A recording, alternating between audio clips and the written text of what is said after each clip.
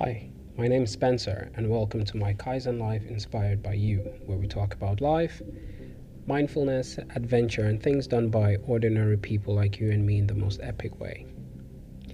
Thanks again for tuning in, and I'm sorry I've been away for about a month or so, and I was just taking time off to get certain other aspects of my life in shape or in order, and just to build in other parts. So at the time it really was not very viable for me to be doing the podcast, because I would have done something which was subpar the quality which I would like to deliver. But I'm back now, and thanks for sticking around. Really appreciate you guys waiting out for me to come back to you. Today I'm going to talk to you about something which it's really personal, as always, and the lessons I have learned from it, I would say these series of events actually shaped my life, the way I see the world, and the way I envision the kind of life I'd like to live in the future. Now, imagine this: you're 7 years old, you're coming back from school. Your school is not too far from your house, it's like half a kilometer away, and you're used to walking back with your little sister who's 2 years younger than you, hand in hand. It just so happens that on this day is the same day that they are releasing the results of the presidential elections. No one anticipated that things were going to turn out the way they were. I leave school, I get my sister from her classroom, and we're joyfully walking back home. As a kid, you really don't sense these things until you see them happening. About 100 meters away from our home, I can hear a voice which I recognize, and this person is just begging for their life. And they're saying, please don't kill me, I am just going to go pick up my children from school. Their school is right over there. If you give me just a minute, I will run, I will get them out. I live right over there. That's how far my home was from school. The voice of this person was my dad. I recognized it immediately.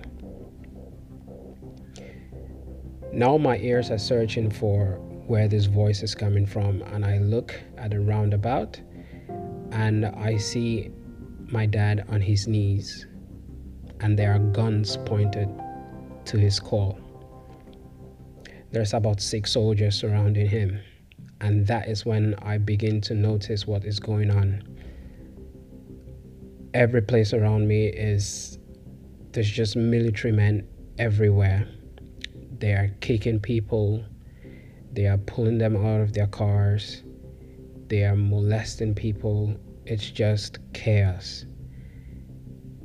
As a kid, you would run to the thing that you know can guarantee you safety. At that point, it was my dad. But again, at that same point, my dad had guns to his head.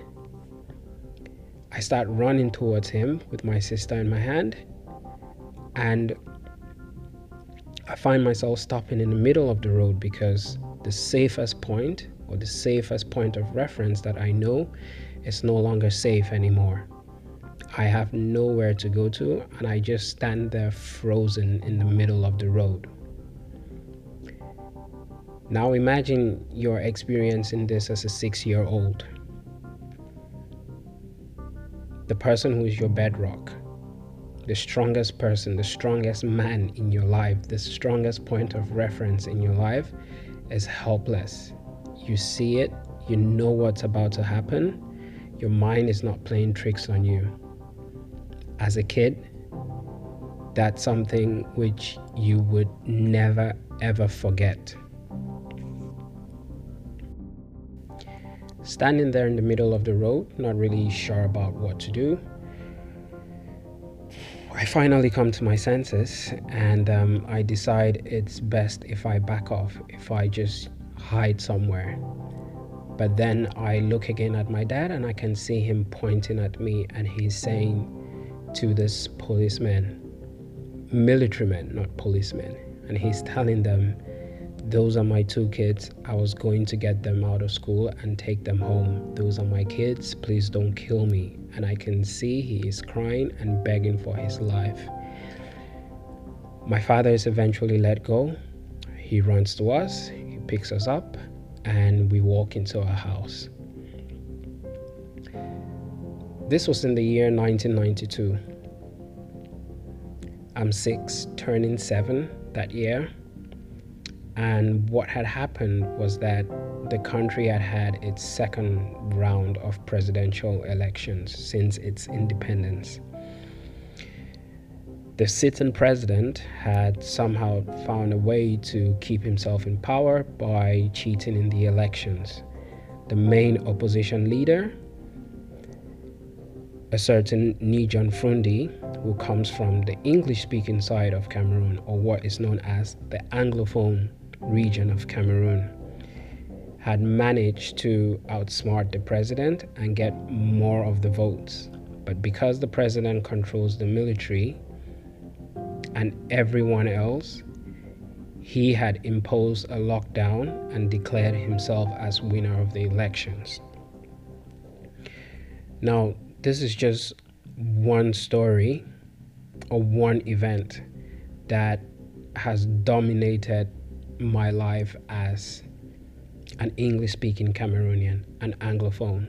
The president, by the way, is from the French-speaking side. If you visited Cameroon within the last 10 or 20 years, you would see that it is a happy country. People are generally happy. But below the surface of that happiness, there's a lot of frustration, a lot of malaise. People are generally not too happy. The truth is, they have given up and they have said, okay, this is what life has got for me, and this is what I'm going to live with. They make their peace with it and they go on. It is suffering every single day in Cameroon for about 80 or 90% of the population. And more of the suffering comes from what is known as the Anglophone region, the English-speaking side. And this is because we generally, or were in the first place, not part of Cameroon. We used to be known as the Southern British Cameroons. When the Germans lost the war, the First World War, they split the country. They divided the country between the British and the French. Each of them took one side of the country as their own territory. And since the reunification of the country, which made the English and the French-speaking side as one, the English-speaking side has become the marginalized part of the country. A few years ago, about 6 or 7 years ago, the teachers and the lawyers, they went out on the streets for a peaceful march to demand for an audience to speak to the authorities, just so that they could be recognized as their own entity. Reason being, the lawyers, they study English law, but then back in Cameroon, they say, no, you can't practice English law, you have to practice French law. So they just simply wanted an association which will enable them to practice English law. Why offer English law in the country if people are not going to be able to practice that? Either English or common law, if people are not going to be able to practice that. The teachers on the English-speaking side of the country were losing their jobs to French-speaking people. This frustrated a lot of parents. And then you also had the influx of a lot of people or children from the French-speaking side to come and get an English education. I mean, there's nothing wrong with that, but the people in the English-speaking region just found that they were being pushed further and further back. They were not advancing. There was nothing that was being done in their favor, and they just asked to be considered a little bit more. But as it's customary in third world countries where you have an incumbent leader who's been there for about 37 years now, their first reaction is always to send the military out to kill any kind of, uprising, no matter how peaceful it is. And that's what happened. They sent out the military, they beat the lawyers, they shot some of them, but then things escalated. Things got to a place where people were like, okay, we cannot take this anymore. We've been marginalized for so long, and we need to stand up for ourselves. In the midst of all of this, there's a group that has been planning to separate itself from the whole country, and somehow they become the pushers of this movement.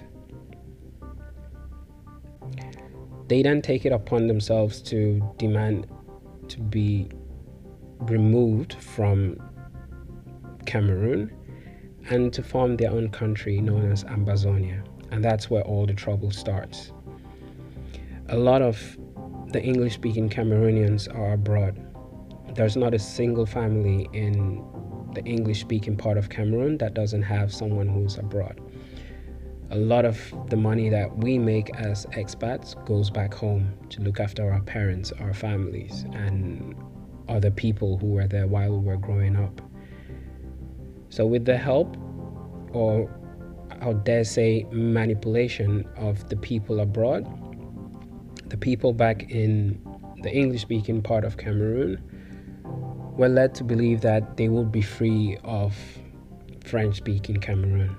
So for the last 6 years, they've been protesting, they've been rioting, and the government on its part has refused to give them an audience, and they've just turned the area into a proper war zone. My parents live there. Businesses have been crippled. No one is able to work for the last 6 years.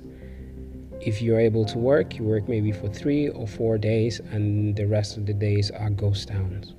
There are certain places which you cannot venture into because you now have rebels who are patrolling the area, and they're fighting with the military, and the civilians are now caught in the crossfire. So it's become an area where there's a lot of burglary. The rebels are kidnapping people and asking them for ransom to fund the war which they are fighting. The rebel groups are also popping up here and there. Every week another group comes up, and you know how it is. There is no order, it's chaos. Earlier this year, the first week of March, one of my friends reached out to me, and she told me, Spencer, you're going to be tested this year. And this was just when Corona was starting to pick up, and I was like, well, Corona is already here and we're already feeling the effects of it. And she said, no, like, that's just a sign. It's going to be a really, really crazy year, but just be patient, keep calm, and you'll get through it. Now, this is someone that I hold in high regard or high esteem, in what they do.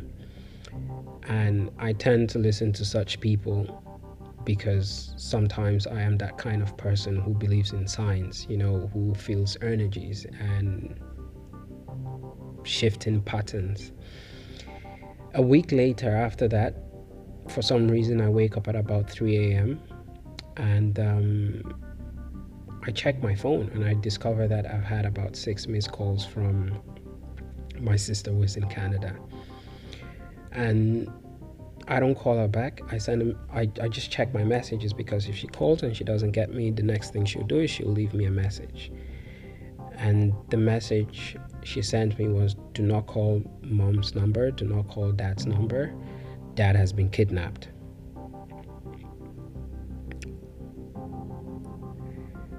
At that point, my friend Steffi, who had reached out to me earlier, a week before, I just hear her voice in my head. And I was like, So this is the test that she was talking about. Obviously, I'm not able to go back to sleep. I'm confused. I don't know what to do. And I just wait for daybreak, and I try to reach my sister again. And she tells me what happened. People had broken into my parents' compound, made their way into the house, and they were going to abduct my mom. They misidentified my parents in the first place. They thought they were someone that they weren't, and they said they were going to go away with my mom. They pointed guns at their heads. My nephew was there, and the reason I opened up with the story of me seeing a gun pointed to my father's head is because it's happening again, where now it's my nephew who is with my parents. He's 5 years old. People broke into the house, put a gun on both my parents' head in his presence, and then my dad goes away with these people. You can imagine what that kind of thing does to a child. Normally, we say certain things are not repeated in one generation, but that was it. I faced it. My sister's son, my nephew, has already faced it.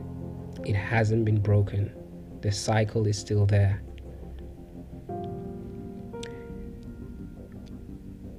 My sister finishes to tell me the story, and we're like, okay, what do they want? How do we go about this? We find a way to get to our mom, and she was very calm, and she said, it's okay, we're going to sort this out. Let's wait and see what they want. These people have made away with my mom's vehicle. They have put my father in the booth. He's a very peaceful man. They put him in the booth and drove away. And we waited 24 hours before we got the first message from them. They had somehow managed to contact someone. They're taking my parents' phones, so they had my dad's contacts and everything. So they reached out to someone, and then this person reached out to my mom, and then they started the negotiations. They asked for a really, really crazy amount of money, and we said, okay, we were going to pay X amount. I'm not going to disclose the figures, but it wasn't a comfortable sum of money that you just have lying around. It took us about 3 days to raise the money, another day or two to meet a broker, and then another day for my dad to be released by these people. That's the situation in which families live in the English-speaking side of Cameroon. You could be kidnapped at any time. I've been on the phone with my mom, just calling her to find out how she's doing, and she stops on the side of the road because she doesn't want to drive and be on the phone at the same time, and she is robbed while I'm on the phone with her. That's how insecure the country has become, especially the English-speaking side. There was also, the last time I was back home was in December 2015, and since then, every time I've wanted to go back to go visit my parents, they have told me, please do not come. If you come here, you will be shot, you will be killed. 2 years ago, I planned a trip with my mom. She was going to meet me in Europe, and we were going to, just catch up and travel around for a bit. She got to the airport, and they told her she's not going to be able to leave.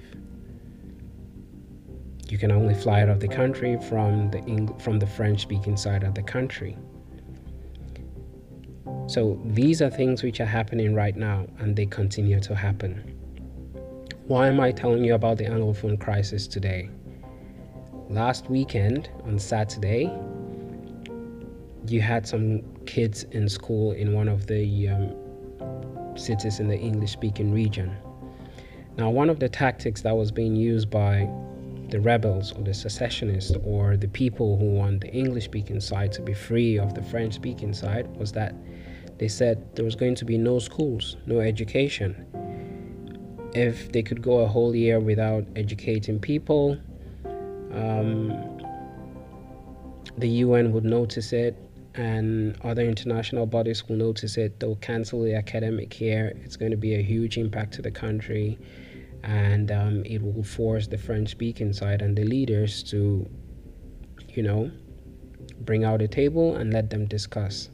That was the goal. It's been 6 years. There's been one discussion, and there's been no progress. So stopping schools was one of their tactics. They've discovered that it's not really working anymore, and they've said, well, you can go back to school, but you can only go to certain schools.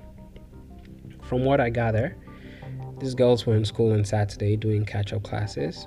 They ranged from like 6 to 9 years old. Armed gunmen stormed the school and shot all of the kids in the class. At this moment, 8 of them are dead. More of them are critically ill and wounded and in the hospital. Some of them are on life support. This is one of the things that finally gained international attention. You could even see the Pope talking about it, or the world leaders condemning it. And it is all in the hope that the French-speaking side and their leaders will finally come to their senses and dialogue and speak to these people and speak to the people of the English-speaking side and just find out what they want and find a way to let the country move on. But I doubt that that's going to happen. I very much doubt it. But that's the situation now back home. As I sit here, I can't go back home. The very first time I left the country, I knew that there was no way I would ever want to go back to Cameroon to open a business, to build there. I mean, my other friends who are European or American, they ask me, why don't you go back home and settle there? It seems like a nice place. I say, yes, outwardly it seems like a nice place, but it is impossible to get anything done there. It is impossible. You're going to get robbed one day. If you're not getting robbed by thieves, you're being robbed by the government. You need to pay bribes here and there, So it really irks me when a tragedy like this happens and someone says, well, if you guys were going back home and looking after your country, it will be better. And I'm like, no. How many times have we pleaded to the international community to stop supporting the dictators in Africa? The Europeans and the Americans, they benefit the most from the chaos in Africa. If you look at Congo, coltan, all of us using iPhones, myself included, these minerals are being mined by little children so that we can scroll on Facebook and listen to podcasts like this ones on the go and just, live a better life. But the human cost of it is just, it's immeasurable. So when someone tells me, yeah, you guys need to look after yourselves, and I'm like, how do we do it? We are powerless. We can only garner the attention and the force of the international community to put pressure on our leaders and stop supporting them, because that's what they do. A country like France in particular, get this, our money, the franc CFA, by the way, it's called franc CFA. It's not a Cameroonian currency. It's a subset of what used to be the French franc. They print our money. If I went back home and I wanted to print a passport copy for myself, so many times they've told us, you can't get a passport now because the paper which is used to make that document has not been sent from France. And this is a country which is supposed to be one which is independent. It's no longer a colony of France. Our timber, our bananas, our oil, everything goes to France. It goes to Europe. we are it's far more complex that I cannot unpack everything in 1 hour on in this podcast. It's far more complex, but anyone who does just a little bit of research will understand, and they know how crazy things are back in Africa and why it stays the way it is.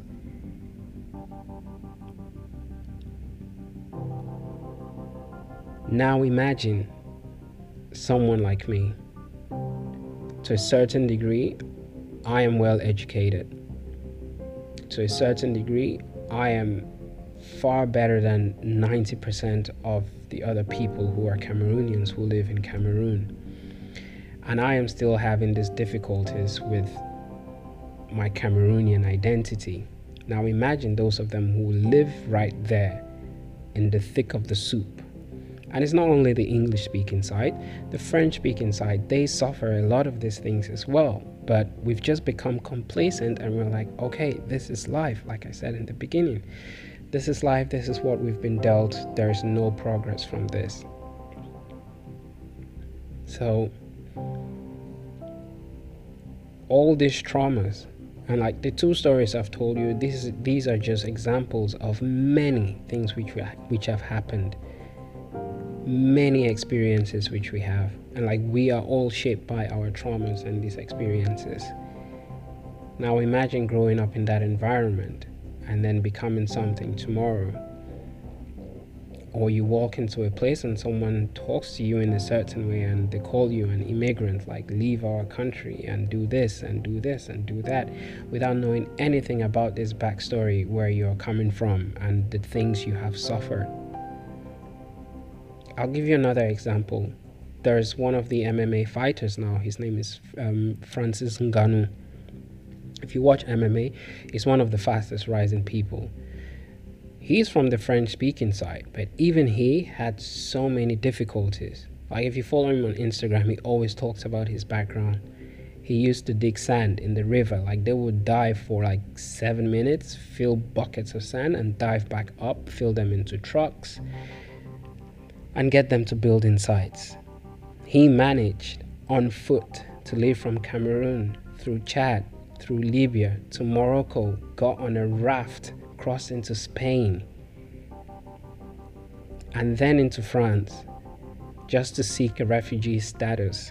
Like if someone is willing to take that kind of dangerous and treacherous journey, you must understand that where they are coming from is really bad. If I'm staying here with no hope, even if I want to, with no hope of going back home, and I tell you that, hey, I really love to go back home, but I can't, you need to understand it is really, really bad there. So these are the things we deal with. These are the things I have had to deal with growing up. The good side of it is that it's made me very resilient. There's nothing in this world that I think can challenge me to the point where I'm going to give up, because I just think of the things my family has been through, the things I have been through, and I'm just like, yeah, I'm gonna beat this. Unless the only thing I know I can't beat is death. But anything else that's thrown at me, there's a way that I always find a way to move myself out of it. Any other Cameroonian you see, they're like, we're always bubbly because we've been through so much trouble. We know how to pull ourselves out. But we would like for the situation to change. Personally, I don't know how I'm going to do it. But I hope that by you listening to this podcast, you get an insight as to what it is to be someone who doesn't have a home, someone who doesn't have a place to call home, doesn't have a country that they can pop back into at any time that they wish. And maybe, just maybe, you might have a solution or an idea or a way to help, a way to make things better.